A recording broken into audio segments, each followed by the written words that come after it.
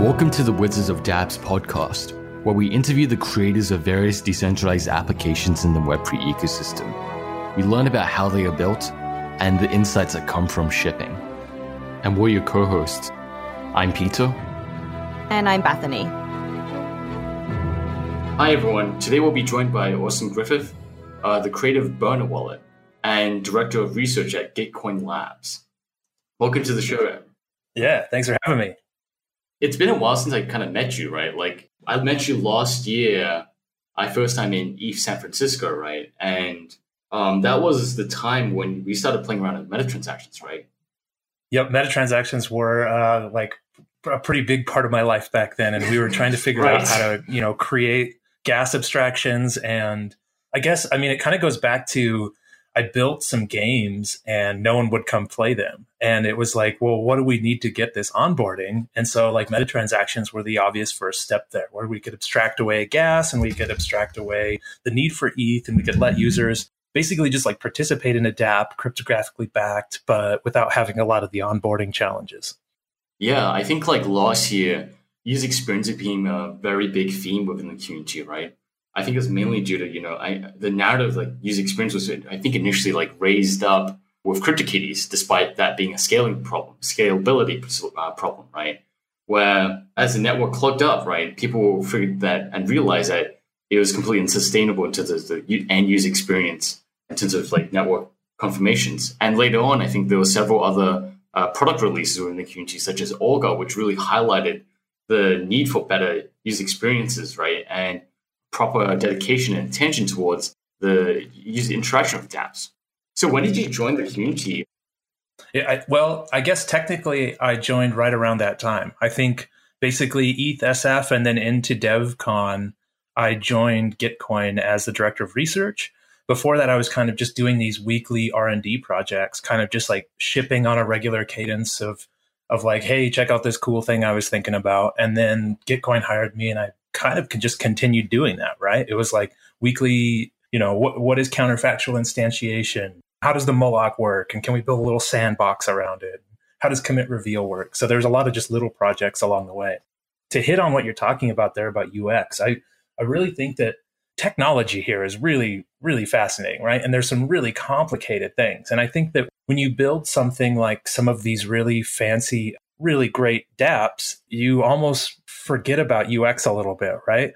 It's so complicated and so complex that you almost don't want to abstract that away from the user. So it almost takes a fresh perspective of someone else coming in being like, well, yes, I get that this is super complicated, but we got to make this easier to use, right? We're just now kind of getting into that where it's kind of like build this really, really awesome thing. And then you're going to notice that you don't have the users you deserve. And then it's like that next step of have a fresh perspective come in and view it like, an everyman would view it and figure out how to make it usable for everyone.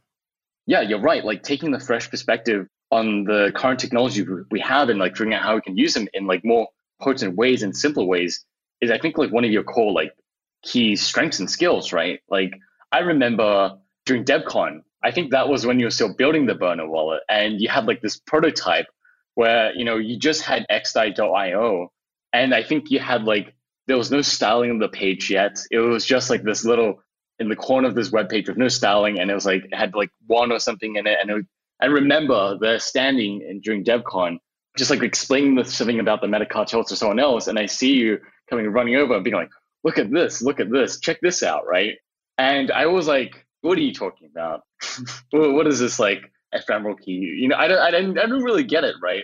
And I think like until later on, when I saw it in a wallet version and then it was actually kind of like used for the first time, I kind of really get how potent that simple idea was. And I remember it was just like, hey, what's so special about it? But actually, in fact, you kind of reinvented the idea of how to use ephemeral keys, right? How to even go further in terms of like those onboarding trade-offs between security and usability. So I think that's definitely one of the unique like perspectives that you do bring. Yeah, to hit on that, like basically you have to experience it, right? When I say it's just like this like ephemeral wallet that you can grab stuff and send stuff quickly, it's kind of like, oh, whatever. But once you see a circle of people sending funds back and forth quickly and then, finally off-ramping that back to ETH, there's like a magic moment that happens, and that you still basically have to do that to get someone to understand what it is.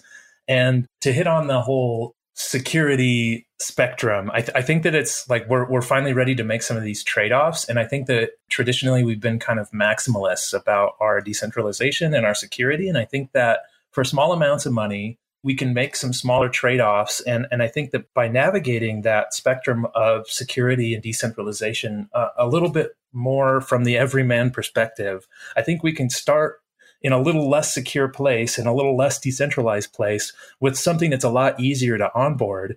And then as someone uses it and kind of gets, traction and gets an understanding of the space and gets more motivated to be educated about the space, then we can slowly work them toward a more decentralized and a more secure solution. You almost need to work with like these different like personas that exist in the Web3 space, where these different personas embark on different user journeys with different like mental models, right? And you almost have to not only control, but maybe almost control the level of optional abstraction. And I don't just say like abstraction, but like I talk about like optional abstraction, because while one person, right, or while a user may also care about the data and so what, and care about security, they may actually consciously make that trade-off.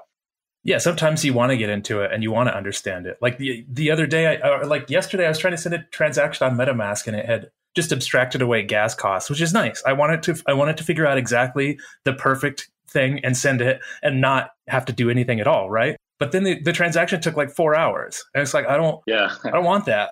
Now it's like this habit where I get in and I look at like, okay, what are gas costs right now? What is it predicting the gas costs will be? And I'm going to go a little higher than that because I want to be safer, because I don't want this to take 4 hours. And so like, if you abstract it away, you've got to damn sure get it right, or people are going to want to like have more optionality behind getting into those abstractions and understanding them. I think just having the option makes a big difference, especially with key management, right? Like not everyone wants to manage the keys. Some may trust the service. I think just like by having the option, if we could spread the adoption of the option of self-managed keys and self-managed data, right, and in the applications of like the day-to-day, that's also a huge step, even if like there's a low adoption rate. The fact that people can have that option. Any different kinds of storing private keys, it's sort of like right now I'm looking at this kind of wallet abstraction where the user can choose between any of the given login schemes, whether it's Fortmatic or Portis or, in any of those, or even putting in a seed phrase, or Bitski is a good example. Like you should be able to choose what level of security versus usability you want and kind of pick the one that's best for you. Like maybe you don't care about a slightly custodial situation. Like maybe that's fine for you. Right. And I think the whole password recovery mentality is kind of scary right now, because like it doesn't work like that with private keys, but we're starting to move towards contract wallets and social recovery and a lot of really fun things in the space that kind of open up this ability to do some kind of password recovery, or at least account recovery, if you have the right setup. And I think our project, ETH San Francisco, was like this, right? It was like MetaConnect or something like this, where basically like we were using that like quick QR scan that was similar to the burner wallet. And we were using it in a way where you didn't have to have MetaMask or anything like that. You just like pull up a browser and you shoot each other's QR codes, and then you're kind of connected, right? And then we were paying the gas to write that on chain. But at the same time, those two people are connected and they're sharing their business card. But that also creates like this social recovery angle also, which was a really neat thing at the time. I really enjoyed making that. I guess Pedro did all the work, right? We just partied. Yeah. Just kidding. Yeah. I remember the memes of you, like it was specifically you not sleeping. It went from like 7 a.m. like still haven't slept, 8 a.m. still haven't slept. Yeah. 9 a.m. still haven't slept. 10 a.m. still haven't slept. Then finally, when I went and passed out at the Airbnb, it was like Fleet Week or whatever, right? So they were like freaking like F-16s, like low F-16s rolling right over the top of the Airbnb. Yeah. It was a crazy week. It's been like a really long journey since like at San Francisco. It feels like a lifetime, right? Mm-hmm. In DevCon, you kind of built this prototype of like the Bono wallet. Do you remember what was like the first Bono wallet event like? Did you like maybe share like how that went? Yeah, it was kind of fun. So I think that at DevCon, I kind of got the validation I needed that I should keep working on the burner wallet. And at the same time, I got hired by Gitcoin to do R&D. So the burner wallet moved to the back burner, if you will. And I started doing a lot of these R&D projects. At the time, we were working on the LEET standard. We were trying to do token subscriptions with meta transactions. You sign one thing and then it just replays forever, and you use approvals to control it. Like I said, a bunch of different projects. But then after a while, we started talking about maybe we could use this thing at ETH Denver for the food trucks. And we kind of needed to test it out, but we didn't have any place to do that yet. So as we kind of like just cleaned up the burner wallet and made it look more like you said, made it look more like a wallet. Basically, I just had a couple bounties on Gitcoin to, clean up the UI and help with a few other things. And Matty, right? Matty B was one of the first designers. He designed the first interface, right? Shout out. Yep, exactly. So we had this event in Boulder where we were going to have people come in and pay for their beer with crypto. And I kind of showed up. It was my buddy Brian Ethier that was putting it on. And I showed up and I said, man, people are going to hate having to give us cash in one room and then use the Bitcoin that they bought in the other room to buy a beer and have to like wait for the block to mine. Like the UX here and just like the cognitive, it just wasn't quite right. So what we came up with was, first of all, I showed him the burner wallet. He's like, oh shit, yeah, we got to use that. That will like help with a lot of this. But then there's still like that cognitive load there where you have to, if you have cash in one room, but then in the other room, you can't use that cash. It's kind of like, it doesn't make sense. So what we did was we set up two rooms. And in the first room where you walked in, it was basically present day. And then as you cross the threshold into the second room, we were saying it was like 2040 or something like that, right? And we were calling it a cypherpunk speakeasy, where you could still buy beer with cash, but we had on the chalkboard, beer costs like $2 million and a wine costs like, $2.5 million. So we were kind of trying to play on like the inflation, like the future that decentralization was trying to solve. The credit card companies had dissolved, and the only thing you could buy your beer with is inflated cash or crypto. So then all of a sudden it kind of helped it make sense, right? So you'd walk in, you'd get a burner wallet, you'd put some funds on it, and then you'd go in and you could buy your beer with the burner wallet.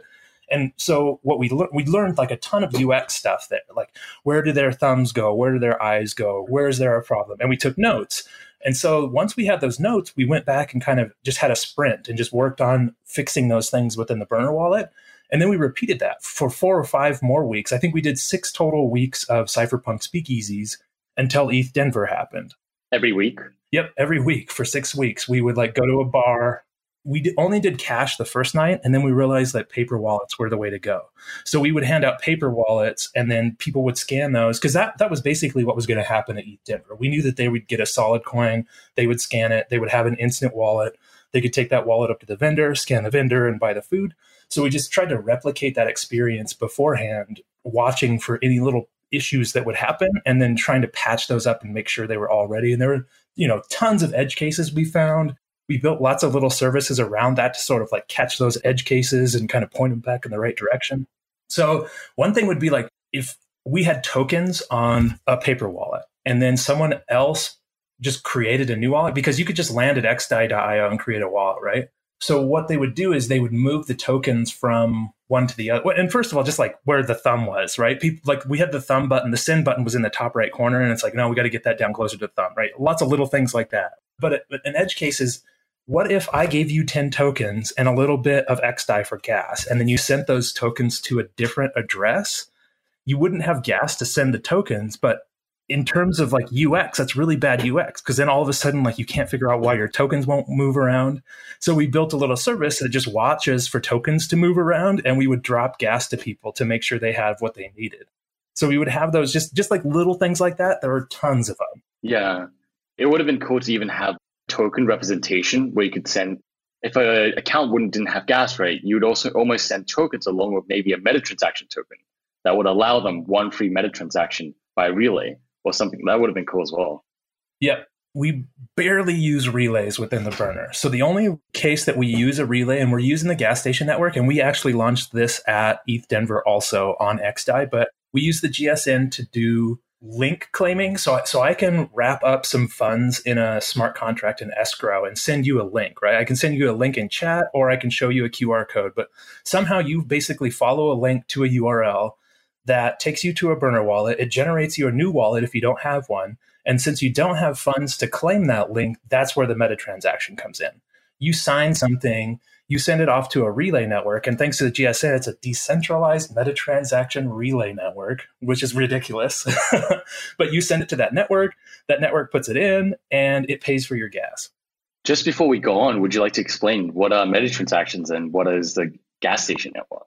Well, like meta transactions are just, it's basically like a normal transaction. You want to do some action on chain and you wrap it up like a normal transaction, but instead of signing it and sending it to the Ethereum network and having it get mined like a normal transaction, which you need gas for, and you don't have in this case, you just sign the message and you send that to a relayer. And the relayer takes that signed message and they wrap it up into a full-on normal Ethereum transaction and they put it on chain. So they pay the gas, but then that transaction, that string that you signed goes into a special contract that proves that you signed it cryptographically on chain. It rewards the relayer and then it executes whatever you want it to do. So that could be a bouncer proxy where it's almost like an identity, or that could be native within some coin, right? Like the new version of multi-collateral DAI is a good example. You will be able to just sign messages that say, send 10 DAI from Austin to Peter, and you will be able to give that to a relayer, and it'll go on chain, and you'll be able to send DAI by just signing messages now. You won't have to have gas, which is really powerful in terms of user experience. And then I think like the GSN, should we give props to them too? Like the Tabuki relayers? With a relayer, I would have something that's listening like a website. And I would send it that signed message and then it would put it on chain. Well, that relayer is a very centralized, it's just a server somewhere in EC2. For a long time in the Metacartel, we were trying to figure out how to kind of game theory incentivize a pool of relayers to be watching a pool of transactions and make sure everything got done correctly. And we were thinking about it kind of in an opposite way. Yeah, to make the service more resilient. Yep, exactly. Right. If your centralized server went down, you need for this to continue on. Well, the Yoav Weiss and the gas station network, they came up with a really ingenious way to do this, where instead of you putting your transaction into a pool, you would go to a smart contract that has a list of relayers that are staked and could be slashed if they don't perform correctly. And so what you do is you hit the smart contract, you pick one, you send it your meta transaction, and then it sends you back immediately over HTTP the signed valid Ethereum transaction. So you basically get feedback immediately, and you could hit many of these things within the span of a block being mined, and you could get your transaction on chain. And with that immediate feedback, it changes everything, right? Like the game theory, a lot of the game theory goes out. Obviously, there's plenty, to still be figured out. But by using this kind of relay registry contract and staking and slashing mechanics, the gas station network really helped us out and came up with a great solution. And it's live today and being used for link sending in the burner wallet and has been since ETH Denver. The gas station will be live soon on mainnet. Very soon, actually, right? Yep. Going from ETH Denver onwards, you recently were at ETH New York as well, right? What do you think the biggest takeaways have been between ETH Denver and ETH New York? And in between, like, what have you learned, right, by doing all these different events and running these different burner wallet events in between? ETH Denver was really hard, and we did a lot to prepare for it, but a lot of things could have gone wrong. In a lot of ways, we just got lucky, and for us, it was like putting a man on the moon to pull that off, and so many like Wi-Fi at the food trucks and so many different edge cases that could have gone wrong that didn't, that we got lucky. So then it was kind of like cleaning up stuff and trying to make the code look better, because the code still is pretty gross, because I had to hack a lot of stuff together right before ETH Denver just to get everything to work. So it took a lot of work of cleaning up. But then also, I started to realize this is more of like a platform. This is like instant onboarding. You can send and receive. You can hit the request button and set up, you can set up shop with one button, have a pop-up POS system. But then there's like this next layer of like, well, this is a platform. You could actually have like games and apps built on top of this. So I did emojicoin.exchange. It's like a shitcoin trading game. I was asked to speak at a college here in Fort Collins, and I went in and did my whole talk about, UX and onboarding and adoption. But then I handed out these paper wallets that had $5 of emoji coin on it. You could take that emoji coin and you could immediately off ramp it to ETH, right? So I just basically gave everybody $5, but I put like $300 in this contract so they could play this game where the prices of these emojis fluctuated and you could buy and sell the emojis. The whole point of the thing was they get a paper wallet, they scan it, and they have a game in front of them. There's no app download. There's no seed phrase. It's just instant onboarding into the app, and they could tap buy, sell, and they could buy and sell these emojis and earn a profit. And they were kind of incentivized to play the game. And over that 24-hour period that it took them to empty the bank, out of the 50 students that I handed paper wallets to, 80% of them were onboarded immediately. And I think they racked up like 24,000 transactions or something like that. It was crazy. So we're seeing it as more of a platform. You could build apps on top of it. Ethereal, we did a Helena prediction market. So while you were waiting in line for the food trucks, you could participate in a prediction market. At ETH New York, I put Emoji Coin in, but kind of in a different way where it's just like linked out, kind of like proving that we don't have to like build these things directly into it. They can kind of be private key links. Biggest takeaway from both of those events is if you pay the vendors up front and they're not incentivized to kind of go through the UX of the wallet, you're going to have not as good of a time. Basically, you need those tokens that they collect, that the food trucks collect, to be either that's how much money they get or that's like the tip they get, right? You could set it up where like they have a minimum amount and you'll definitely pay them this much. But then on top of that, whatever they collect on their burner wallet, you'll pay them some extra bonus amount. And if they're incentivized to have people play ball with the wallet, then everything is going to go super smoothly, because it's almost up to the food truck to make sure that like you collect those tokens and the user sends it to you. And if they're already prepaid, they kind of like don't give a crap about all that. And they're just like, here's your pizza, get out of here, right? So you have to have those incentive layers or it doesn't work.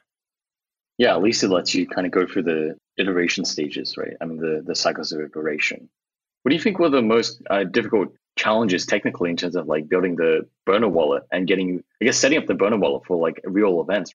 I mean, you talked a lot about like Wi-Fi issues and a lot of these edge cases around the technical operations of getting this burner wallet live, right? Obviously, if it's operating on a blockchain, you need always on internet. And you would get down to the edge of the food trucks and maybe someone that doesn't have like a local data plan, they would get out on the edge of the Wi-Fi and then they couldn't connect. So the ETH Denver guys were dropping extra Wi-Fi nodes outside down by the food trucks. And so that leads to something else new, right? Now you've got these network hardware pieces that are laying around that anybody could just plug into. And you're running a wallet over the web, right? So you've got like maybe some DNS attack vectors and some interesting things where security becomes important. So it's like we just kind of duct tape everything together just to get it to work. You're forgetting that you have to have solid security also. What do you think? Taking an overview and summarizing your learnings in the last year, right? What do you think Ethereum's largest obstacles are into overcoming poor user experience, right? Because in the last 18 months, since CryptoKitties kind of flooded the network, we've seen layer 2 scalability. We can scale dApps on the layer 2 now, right? We've had a lot of the onboarding problems solved as well. Maybe not all of them, and we're yet to see maybe a dApp kind of like eclipse and really utilize all the tools that we do have now, right? But we have overcome many problems to Ethereum UX, right? What do you think's still left? That's interesting. Here's a good example. Like if you look at the Argent wallet, they do a great job of onboarding. They're basically like paying for users' transactions. They're making it very smooth. They're not hitting them with a bunch of seed phrase stuff up front. But the reason they can do that is because they kind of have Sybil resistance. They're not allowing just anyone to take the wallet and run with it. They're kind of like slowly letting people in. So that Sybil resistance, I think, is pretty important. Exactly. And I think even when we talk about things like quadratic voting or Harbinger taxes or any of these like really neat kind of economic models that could come out of having smart contracts and programmable money, there's still a lot of need for identity. And I think that a lot of people are attacking identity from the top down. They're trying to create like the end all be all identity solution. And I kind of disagree with that. I think it's more like a bottom up thing, right? Like identity exists within the app itself. Like I have a Peepeth identity. And that Peepeth identity is like who I am within that small ecosystem, but it's not me overall. I wanted someone to send me $5,000. I'm not going to be like, yo, send it to my Peepeth address where, I'm uploading pictures of my pogs. That identity is siloed. And so I think we need to just do a better job of like being able to have that like low level bottom up identity and have it be transferable a little bit, but not totally. Absolutely. Yeah, I think the crazy thing about the DAO experiments that we're seeing so far is that they're enabling a new form of identity that it has never been really seen before. We're starting to ground a lot of these conversations on identity and DAO governance to just simply a list of people, right? Just by having a very ground up approach. Here's Humanity DAO, right? Or Moloch DAO. And these DAOs are essentially just a list of people.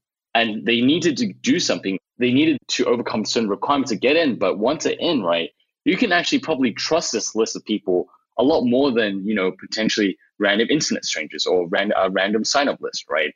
Because you could actually like filter them through this requirement. As for Moloch, it's pledged funds. You would probably trust this list of people who have pledged funds for Moloch a lot more. And what else can you actually do with this list of people or this DAO? Being part of this DAO means being part of this identity. I wonder what you can do by grounding a lot of the conversations around identity, just purely a list of people and just qualifying them in very thinly even. Whether that could actually solve many of our identity problems. Humanity DAO is another example. You've got basically permissionless extensibility here, right? Like you don't need anybody's permission to be able to say you've got a list from Humanity DAO and you wanted to then use that for some kind of quadratic voting. You don't need permission from the creator of Humanity DAO to create a new smart contract that uses all those addresses and lets you, have quadratic voting on top of it. So I think that we will see these siloed pieces of identity. We'll see basically narratives kind of build up behind addresses. And that key piece in itself, that narrative behind that address is identity. And then we'll have these other things that kind of can, without any permission from anybody else, extend that and use that within their own systems and new systems. Yeah, it's crazy because we previously talked about this in the community on a very abstract level, but it's actually happening now. We're seeing these layers of identity come out. And you can technically be part of the Metacartel DAO, Moloch DAO, and Humanity DAO, and you have these three overlapping layers, right, which almost build up this narrative of what this address is. That's insanely interesting. Or even a game. Right, exactly. You can get into a game and you can play a game for a while and you can collect a couple NFTs, but that narrative that evolves behind that game is you, right? And then if someone wants to get in and they want to play the game against you, they can see your narrative and they can see that this isn't an account that was just created. This is a person who's been playing for a while. And, he beat me twice already. So I can trust this kind of this is someone that I know, or this is someone that I've at least had dealings with, or someone else has had dealing with. Right. A lot of neat things that can happen that don't even have to be about money moving around, but even just state change and that information. Its owned identity of playing this game for a while, right? Yep. Going back to the Burner Wallet, where is that right now? Because, Burner Wallet is clearly very, very useful. It's kind of worked. It's worked in various circumstances. We've deployed it in the real world. We've started to flesh out these edge cases that prevent it from kind of being utilized. And it kind of works well to a certain extent now. But cramming a business model into this would probably interfere with the product to some extent. And tokenizing it, that probably doesn't really make much sense either. What are your thoughts on how we can fund these important technologies for such as the Burner Wallet to make them more sustainable? Yeah, there's a few things there. Yeah. I love talking about monetization behind the Burner Wallet because it kind of shed lights also on just ecosystem plays within Ethereum. And more or less, we've done a good or bad job of funding people sometimes. That's a tough thing to say. It's a tough sell, especially in winter, to say hey, I'm purely an ecosystem play and all boats are rising. Can I please have some money? There's that kind of almost begging angle. And at first I thought that would be the route, but you quickly shift to, okay, what else can we do? And I think for the Burner, it was more well, we have this service model right now, right? We can have these events. We can charge a small amount of money to set up a white label wallet for someone. Yeah. We could even build other things for them. But then the platform kind of opens that up where it's yes, okay, the Burner Wallet is not something that I'm going to directly monetize, but any app or game that I build on top of this kind of instant onboarding scaffolding, that can have value and that can generate revenue. And then I can make these games for these engagements, kind of going back to the service model where it's okay, you're having 1,000-person event and it has this theme.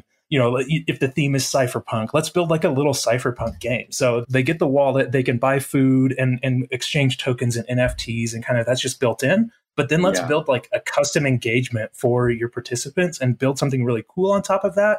And there's room to monetize that. Yeah, there's a lot of grant programs for very deep technical work. But I almost feel like if I want to look at the Ethereum ecosystem holistically, we actually want to like incentivize and help support the discovery and the creation of valuable products, right? Leverages Web 3.0 in unique and interesting ways to solve problems in new ways, or even create new experiences for people, right? And this is not necessarily just like about moving things technically forward. This actually involves building products. And I almost feel that we've almost like solved most of the harder usability and user experience problems around onboarding. We're now like at a point, we're at this inflection point where I think the most critical focus of the Ethereum ecosystem is arguably not ETH 2.0. It's not arguably ETH 1x, right? Or even privacy research, none of that actually, or even scalability. I actually think that we have the tools right now to actually build pretty powerful products that leverages Web 3.0, that uses the existing protocols out there, such as Augur and 0x and Maker, right, for example, or even Foam, right, to build really, really high value products. I feel like unless we kind of like solve this problem of building products that people want, nothing else matters. Nothing else matters unless we build products that are really valuable. We're starting to see the horizons of this like new wave of opportunity where we have the infrastructure come into place. We have layer 2 scalability to some extent. We have like most of the usability problems solved to a great extent versus say 18 months ago, right? And now we have a growing developer community, and we should be all focusing on like figuring out how can we build something really interesting with this technology. We're at this last mile, right, of Web 3.0, where I feel like, I mean, the dire way to look at it is that we either succeed or die on this hill.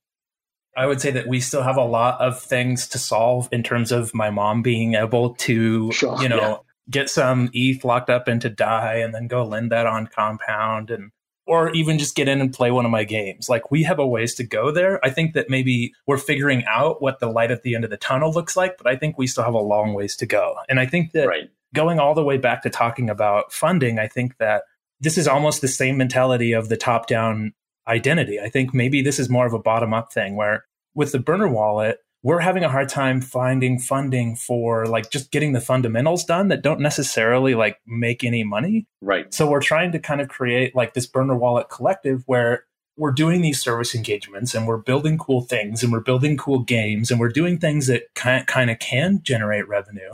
And then we're sort of siphoning that revenue back to the fundamentals. You almost have to like create these DAOs, these collectives, these group of people that kind of can generate revenue, kind of bottom up generate revenue, and then use that revenue for the fundamentals and redirect it to the things that we need that kind of raise all boats. Right. That was kind of a tangent there. Sorry. I agree. Like, we almost need this tighter iteration loop between infrastructure and use cases and actual products, because the infrastructure first kind of like approach lacks like a focus on the end impact, right? If you're only developing infrastructure and heading infrastructure head first, you're almost like taking two bets at once. You're betting that you're going to create the right infrastructure so that will enable the right type of dApps to come out. And you almost need to discover the value and the end impact with both infrastructure and dApps and use cases hand in hand and iterate and loop through these cycles, rather than being like, hey, we're just going to focus on infrastructure. And we're seeing this like Burner Collective come out like with this very, very interesting tight iteration loop. That's exactly right. Like use cases and dApps potentially built on top of the Burner wallet. And then like iteration phase where it reflects and retrospects on how can it be improved. And infrastructure of the Burner wallet, like almost a core Burner wallet, is developing not based on just a technocratic process, right? But based on real data and real impact. Early on, I learned in the Ethereum space, for a while, I operated kind of under the radar. Right. And I spent months building a game that's like hand painted and it's a love project. And there's, 50 different contracts that run it. And it's so complicated. Right. Yeah. And then when I released it, like no one gave a shit and no one played it. What we have to do is kind of do these sprints, go heads down, have a hypothesis, hedge your bets, go after it, and then at the end of a short cycle, come up for air and show people and get some feedback on it. And don't be afraid to throw it away and try something else. And I think that as funding in the space, we need to make sure that we allow people to do that. Almost incentivize them for the first piece to say, we're going to give you a small grant if you show that you give a shit and you care and you'll work on something, right? And at the end, you don't have to have anything yet. And it's okay to throw away your work. Like, you need to not be married to something that's not going to work, right? So let's iterate on stuff. Let's build some stuff. Let's at first just kind of incentivize you to work hard. And then kind of after you've gotten into the space, you've learned about it, you've figured stuff out, then we start talking about actual, value, making that shift to, okay, now this is your hill to die on, like you would say. Like, now it's time to make a product and make something that actually matters to the ecosystem. Yeah, it's almost like we need a hackers club, right? Like, instead of a book club, we need like a monthly or every 2 weeks. It's kind of like, hey, what you been up to? What did you like, do a stand up, right? Like an ecosystem stand up for dApps. I feel like that'd be an interesting thing to see, right? Yep. I mean, we have the hackathons, right? And there's so many amazing projects come out of the hackathons in the space. Yeah, agreed. What do you envision, like, Ethereum being in like a year from now? It's nearly been a year since you kind of like fully dove into the community, right? Of the aim of like, I got to make it to DevCon. Yep. No matter what. And you're a year long, right? What do you see yourself kind of like working on or doing in the next year? Well, hopefully there's a lot more iteration. I think that platform, the Burner as a platform, I think that there's a lot of room there now for me to build apps and games on top of that. And I think that it still fits my original mission of onboarding and adoption and usability. Let's create some games that are like super easy for people to use, or maybe some games that sort of explore economic theories or explore how we can use governance to kind of have a little bit of skin in the game, but not millions of dollars of skin in the game, right? Games give us this fun sandbox to play with these new ideas without, I don't think we should probably have a hamburger taxes on my house here. That would suck, right? Yeah. But like maybe houses in a game or some kind of real estate in a game. There's this way that we can kind of have skin in the game without losing it all. And we can kind of test these things. And I think that that's one thing that I'd really like to explore is testing both onboarding and adoption and getting these games easy enough for my mom to play, but also kind of on the back end, testing some of these really cool kind of edge ideas about economics and radical exchange type stuff. Yeah. And maybe Web 3.0 can maybe teach something about ourselves that we never knew. Ooh, yes. The Web3 was in our hearts all along. Yeah, that's interesting. I appreciate you for coming on today. And yeah, it's been real fun. Thanks for having me. If you enjoyed what you listened to and are interested in supporting this podcast, then please follow us on Twitter at Wizard of dApps. The show notes will be on our website, and if you want to continue the conversation, join our Telegram group. All links will be in the episode description. Thanks for listening.